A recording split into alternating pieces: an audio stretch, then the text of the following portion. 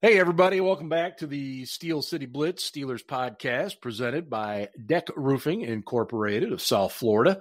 We are in the final days of July. The Pittsburgh Steelers have reported to training camp, albeit a slightly different training camp. Okay, not slightly, significantly different training camp than the previous 50-some years in which they would have been at St. Vincent College in Latrobe. Instead, they are at Heinz Field and, of course, the Southside facility there in Pittsburgh. And we're going to dive into everything that's going on, will go on, and a whole lot more that is happening with the Steelers and around the NFL. And joining me as usual are Ben and Ian. And Ben is recovering from a quick power outage out where he is, and thankfully everything is up and running. Ben, everything's fine now? Yeah, it's fine. So far, so good? There was a moment of panic when I thought my air conditioning wasn't gonna be working for the next few hours, and still yes. 95 out. And whoa! Yeah, it's that would have been a little difficult. That's some to heat. Deal with. Yeah. That 95 degrees. I mean, 28% humidity, so it's like nothing. Right.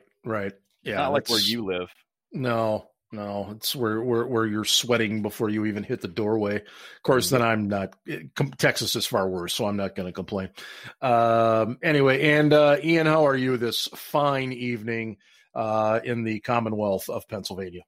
Doing good. The Pennsylvania High School Sports Association met yesterday and decided that they will be having high school sports this fall without spectators is one key thing. And they, schools have to follow some very strict regulations, but they did kind of leave it up to the districts as far as when they actually wanted to start sports. But they're allowing them to happen. So teams are moving ahead with their plans and figuring out how to comply. So it's pretty exciting in the high school sports realm, which we cover a bit on SteelCityBlitz.com. Actually, on that note, exciting news. We have a new sponsor of our WIPIO content, the Small Player Big Play app, which is available in the App Store for both Androids and iPhones.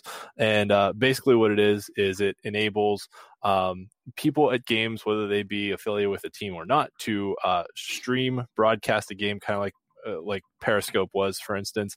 So you can stream a game on there that you're attending, and then other people can go on there from sitting at home and pay essentially the price of a ticket to watch the game that's being broadcast.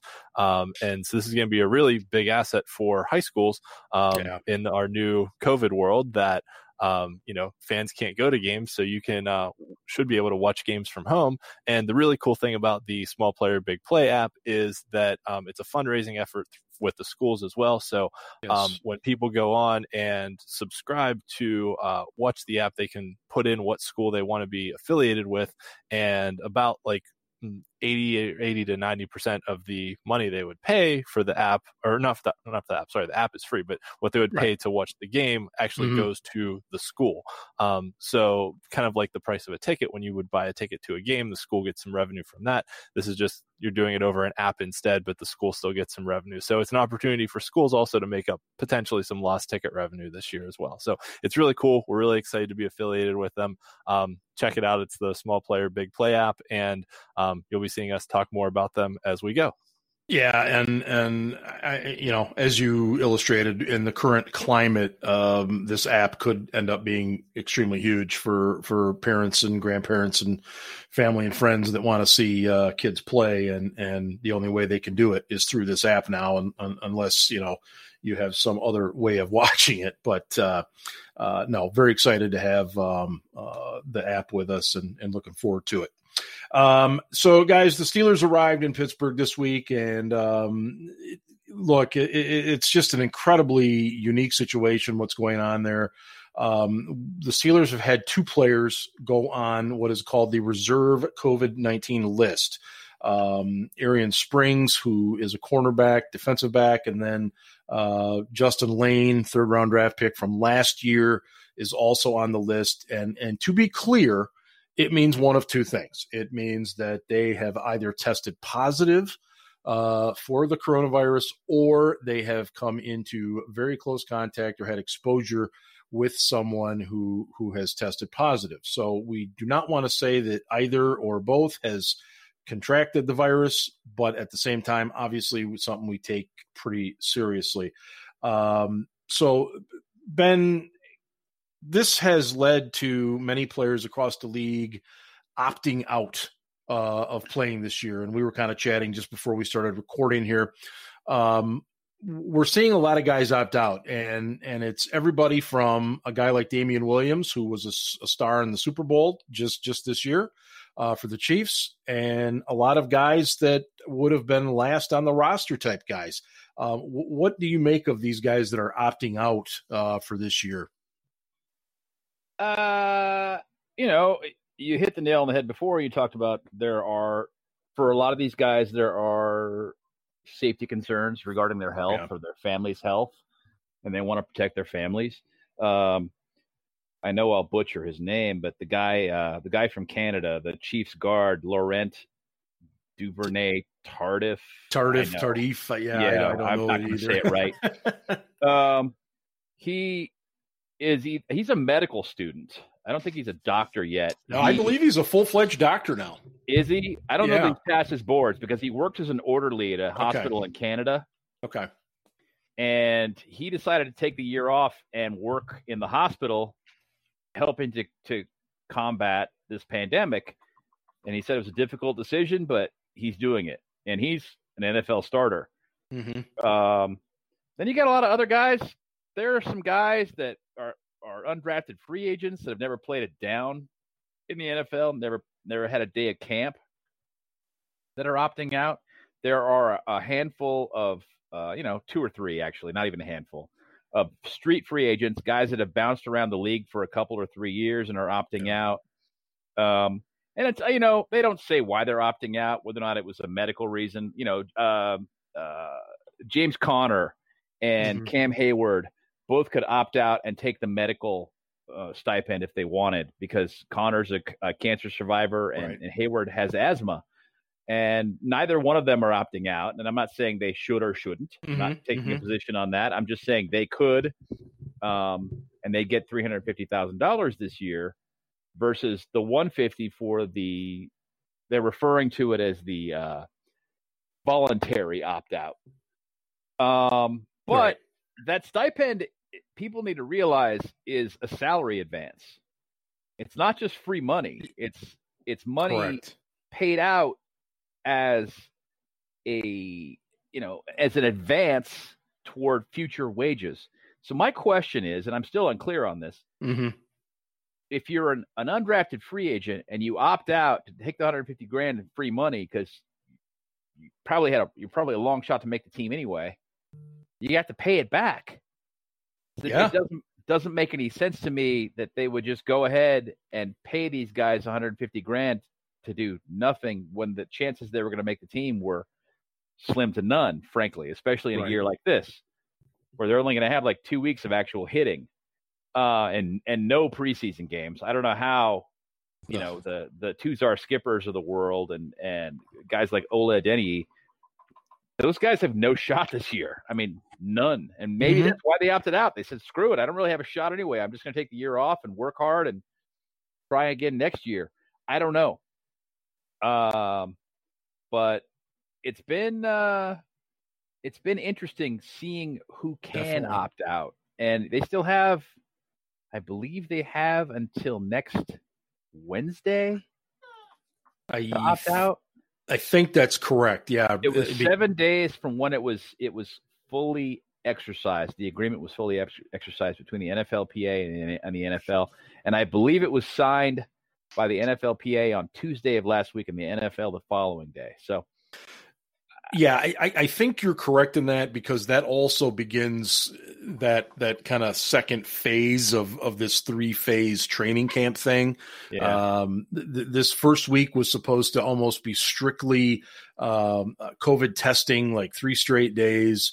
The final day of it, like next Tuesday, I think was supposed to be get your actual team physical, get your equipment, and then come back the next day and we start conditioning and doing a little bit more.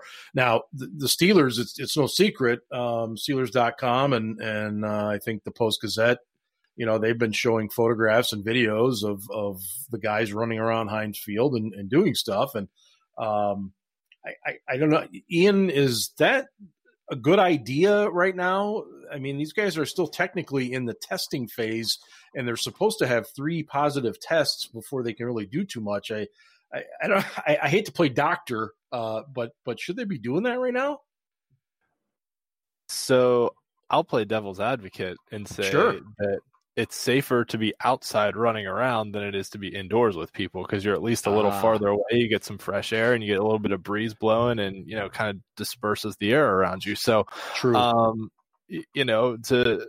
I'm also not a doctor, and I'm not even going to try and play one on the podcast.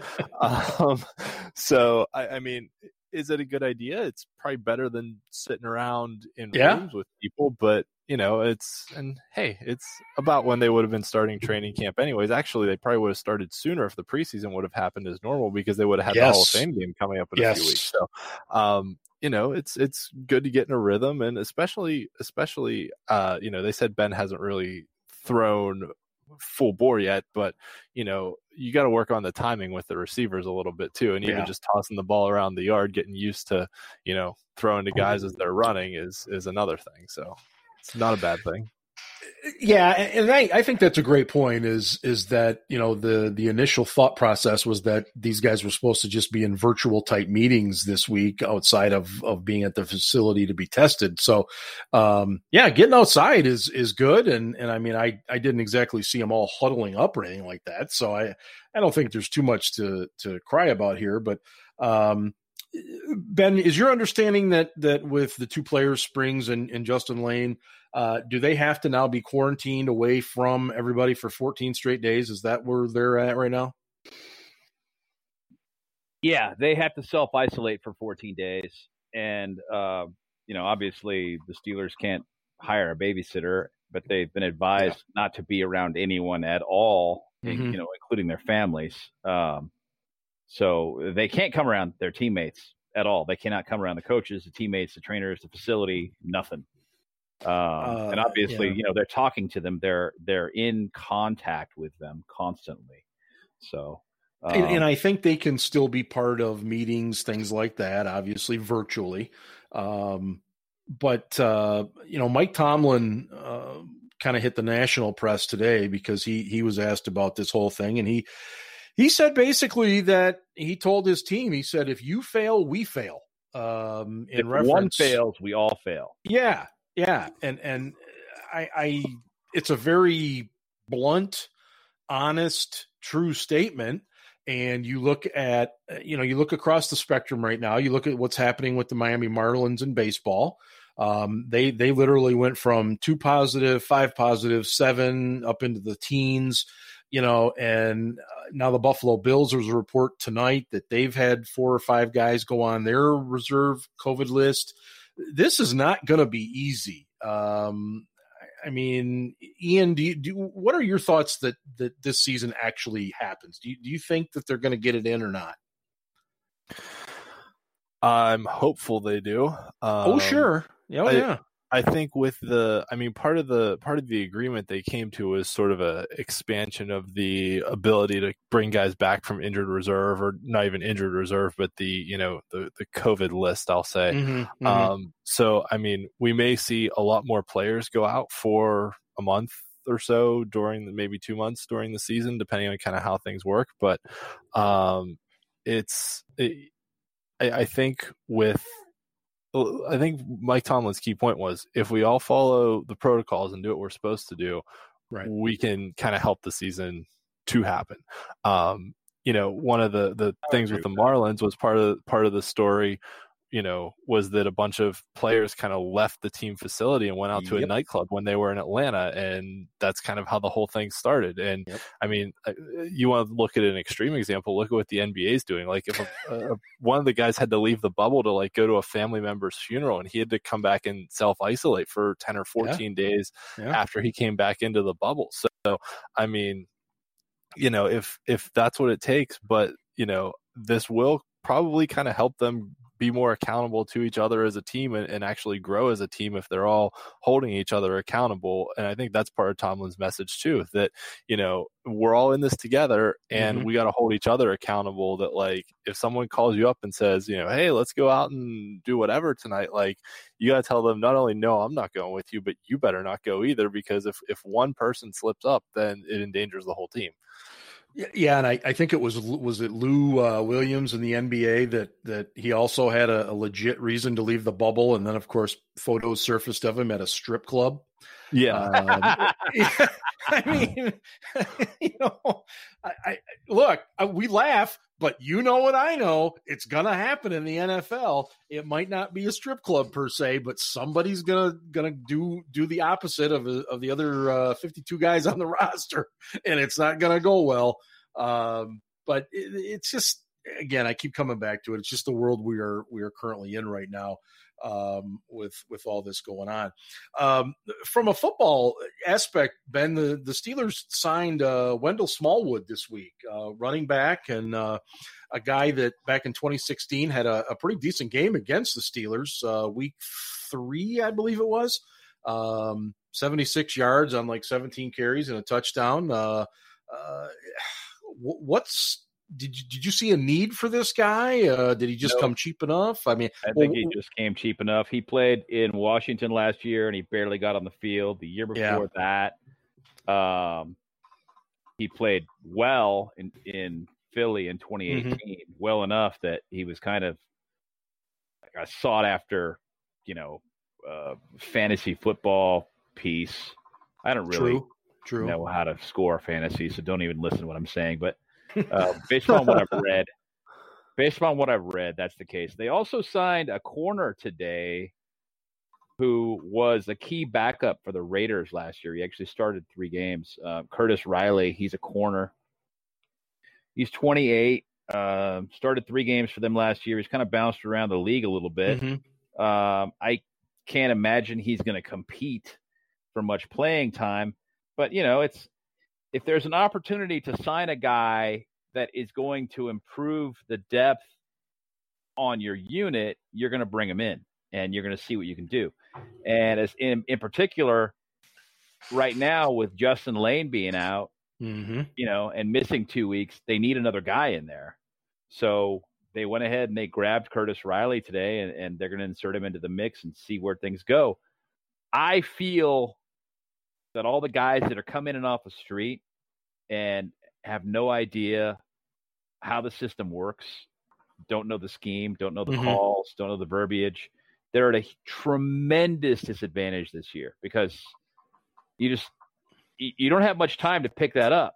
And if you can't assimilate all that information very, very quickly, you're just not going to be the guy this year. They're just going to go, we're going to go with what we know. I think that's really going to be the case. Even the rookies, they're at a huge disadvantage by comparison to most rookies coming in. Most rookies coming in, especially if you're a high pick, you've got a chance to earn playing time as a rookie.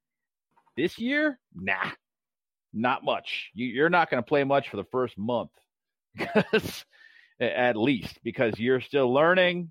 You're not really going to know what the heck is going on. You may spend the whole season, as Tomlin puts it all the time, trying to catch up with a moving train. Everybody's moving faster. Everybody's moving forward faster than you can because you don't understand the processes, and you're trying to catch up. And you may spend the entire season doing that. So it's going to be interesting, man. I hope, you alluded to it before. I hope, obviously, that we have a football season. Yeah. If we have no fans in the stands at all, but we still have football, hey, that's better than no football, man. That's the way I feel about it. I had planned on going to the Philly game in Pittsburgh this year. Events have conspired, and I've lost my tickets.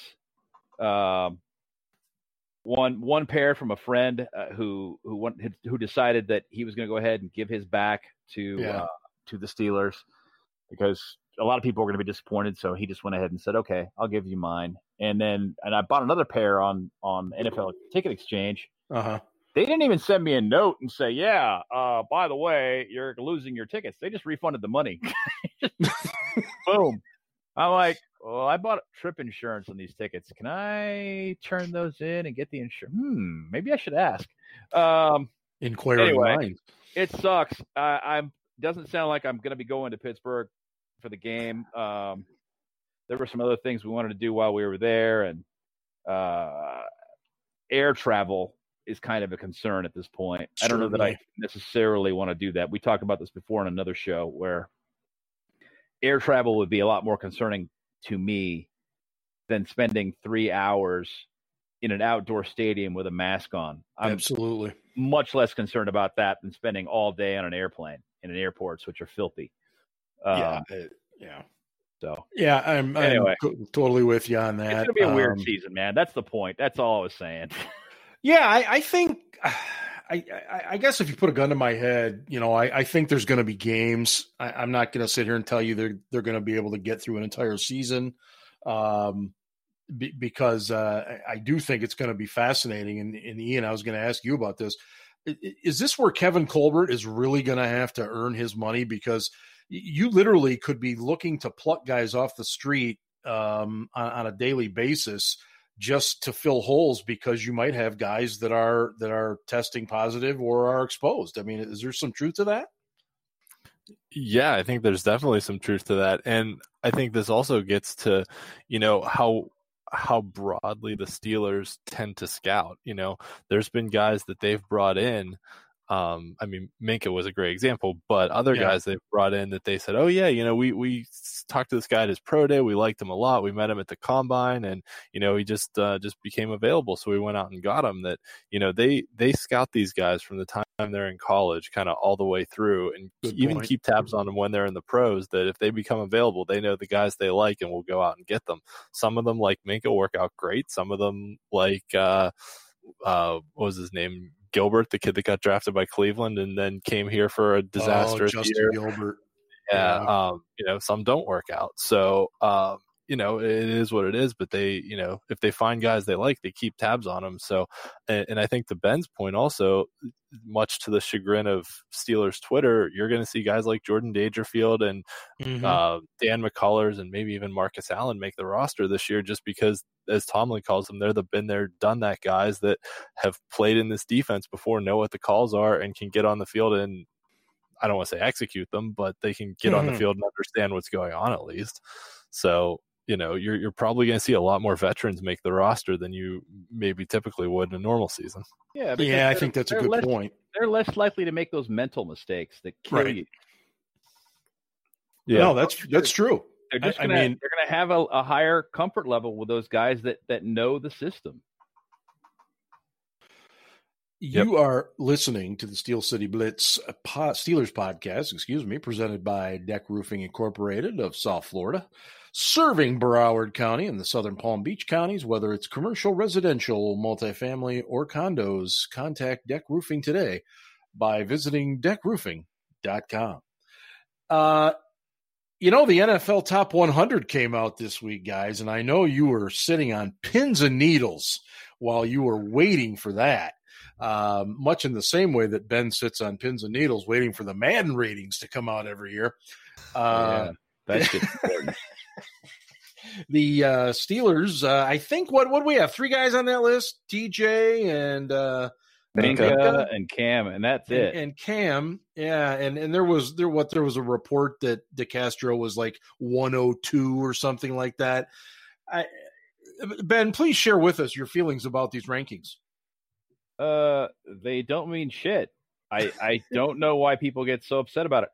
It's like every year people get up in arms about how these lists and these ratings are crap. And it's like, they're crap every year. Why do you go on about this? Of course they're crap. I mean, Madden even acknowledges that their ratings suck. Their scores suck. and they do so by saying, yes, we're putting these out now, but we reserve the right to change these in season as these players show more or show less. So, the NFL top 100 list is the way that's made is just dumb. They don't go out and poll the entire league and ask them for their top 20 players. They ask the guys that visit NFL Network studios to fill out a list of their top 20 players in no particular order. Just give us your top 20 players. And then they take the votes, and whoever gets the most votes, that guy's number 1, 2, 3, 4, so on and so forth. I can tell you with a great deal of confidence that there are not 100 guys better than David DeCastro, who is the Steelers' best offensive lineman by far. I can tell you that with certainty. The fact that Bud Dupree didn't make it shocks the hell out of me. Anybody else really notable that you thought was left off a list? Maybe. Huh? There's always an argument for Pouncey. I think it's past him, but everybody's still. I think Pouncey was a serviceable center last year. I think he had a really bad year by Pouncey standards. I agree. That's not to say he's not a starting caliber center in the NFL. He is. Some people just talk about him like he's trash. That's not true. No, he's just not. He's not the dominant guy, or wasn't last year the dominant guy that we're used to seeing. He had a bad year. He made the Pro Bowl on reputation. It happens. You see it every year. Oh, for sure. But yeah, Pouncey, I don't know. Deontay Johnson, maybe not. DeCastro for sure. Cam Hayward, Tuitt can't stay healthy, so probably not. Well, the best thing about the fact that baseball is playing and soccer and basketball, I think, started its season again officially tonight, and hockey. The best thing isn't necessarily that those things are on TV now. It's that sports talk shows no longer have to come up with these ridiculous lists every single day to discuss. And so I am glad about that. But, it's like I tell my son with Madden ratings when he says something about how can they do that to TJ Watt? He's way better than an 85 or whatever they've got him. I just tell him, well, they do that so he can improve, and you get all those extra bonus points or whatever the hell it is on your game, Again, not a big deal. We don't really follow it much. Did I end up seeing Lamar Jackson was rated number 1 overall? I'm sorry. He's not better than Patrick Mahomes. But, again, these lists are what they are. Yeah, Ian, you were talking about stadiums. Best place you've seen a football game at any level, and what is your favorite? Do you have one? Boy, it's a fun little topic, Yeah. I definitely have a soft spot in my heart for Three River Stadium for all the flaws that it had, because I grew up going to games there. I've seen a few games at Beaver Stadium at Penn State that were, just packed houses, and you're crushed in there like sardines. It's a really cool environment. And we've got some really cool little local stadiums here too, with high school stadiums too. That some big like complexes that are cool, but also ones that have like railroad tracks going by right next to them. You can see trains go past too. That those small little schools have some fun ones too. So I think I think my dream stadium to see a game in would be the Rose Bowl. I've always had an affinity for the Rose Bowl. Maybe just growing up watching Big Ten football, that the Rose Bowl is the pinnacle. You want to make it there. Right. I'd love to go there sometime, but I think I'd probably say Beaver Stadium's been my favorite one that I've been to. But there's a lot of cool stadiums that I've been to. Well, it's funny you mentioned the Rose Bowl and wanting to go there. I mean, Michigan's been wanting to go there for 20 years, and that ain't happening. So I thought I'd slander my maize and blue there just a little bit. I guess because I didn't, so you had to. Right, I figured it was coming. Ben, you've been to some cool stadiums. I know you went and saw the Steelers in Seattle a couple of years ago, and you've talked about how crazy that was. Where else have you been? Arrowhead is the best pro stadium I've ever been in. Wow. Yeah. That was incredibly loud too. It's an old stadium, but they just keep updating it. Yeah. So, the amenities are good. Yeah, I don't know that they're going to need a new stadium there. I mean, it's been a while since I've been there, but they just keep adding to it and updating it and making it better continually. That was a really, really nice stadium. Yeah, Seattle's a nice stadium, no question. Three Rivers was a dumpy stadium, but I agree with that with Ian from a sentimental standpoint. Yeah. That was, I mean, that place shook. It was so loud. It was fantastic. I loved it and I miss it. And the fact that that Heinz is open on one end and it lets so much sound out. Yeah. I mean, the idea was that you'd be able to look out over the water and see whatever. A closed stadium would be better in my mind. I have not been to the Rose Bowl, Ian. No. The football stadium at the University of Arizona is nothing to write home about at all. Yeah. I've been to a lot of games there. Autzen. It's gonna say did you make your way to Autzen yet? Yeah. Not a great stadium. It's got a reputation for being loud and a difficult place to play because the fans are so close to the field. There is no track around it like you see in a lot of college stadiums, and the sidelines aren't real wide, for lack of a better way to put it. They're not real deep. Okay. So the fans are pretty close to the field. That part's kind of cool, but I don't think it's all that great a stadium. I'm sure Ducks fans will disagree with me, but they're wrong about a lot of things. I did see a game at the old Pitt Stadium too, and that was nothing to write home about either. I mean, people around here loved it because it was on campus. How old are you? Are you kidding me? Yeah. When did that thing go away? They moved into Heinz Field when Heinz got built, so that was early 2000s. Okay, I thought they played at Three Rivers too for a little while. No. I don't remember. I saw them. I saw the Pitt play Penn State. I think it was the last year that Pitt Stadium was around. Okay. And I'm 34, but not that matters. Actually, I will say probably the coolest place that I've seen anything happen was Bristol Motor Speedway. I went to a few of the night races there, and they have played football games there. They have, yeah. And the way that NASCAR track is laid out, like a lot of car racing tracks, I've been to Indianapolis Motor Speedway, not to see a race, but I visited the museum and walked through some of the track there and stuff. Yeah, that's like 2 miles around, isn't it? Yeah, it's so big that you can't see like the far end of the track or the far side of the track from the grandstand. Right. So they have like TVs, and a lot of tracks are like that, or things get so small. But like Bristol's only a half-mile track. And I mean, they can pack 250,000 people into that stadium.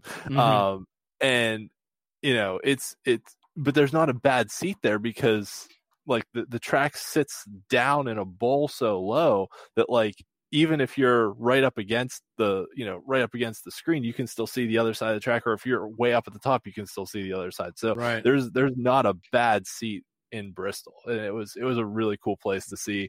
I saw races there, but they've played football games there too. Yeah, I think like Tennessee and Virginia Tech played there a couple years ago. Yeah, if I'm not mistaken. Yeah. For me, Lambeau was unbelievable. I mean, you got to go to a game at Lambeau. It's just all. I mean, and I was there on December 22nd or December 23rd. I can't remember then. Oh, chilly. It was that due to Troy ran the fumble back for a touchdown. Yes. No, it wasn't.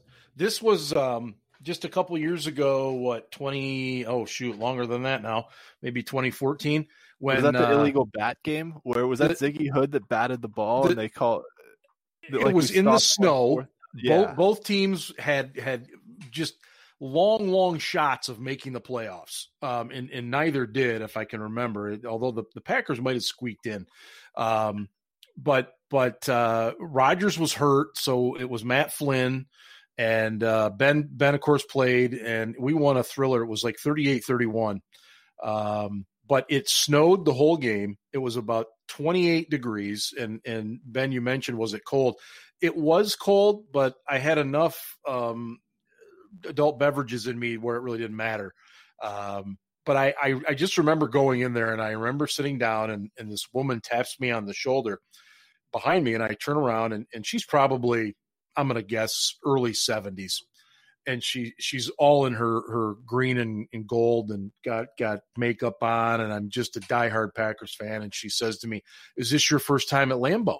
And I said, yeah, it is. And she says, "Well, on behalf of all of us, we'd like to welcome you to our stadium." And I said, "Oh, thank you very much. It's very nice." And she says, "I hope you enjoy it. I just want you to know we're going to kick your ass."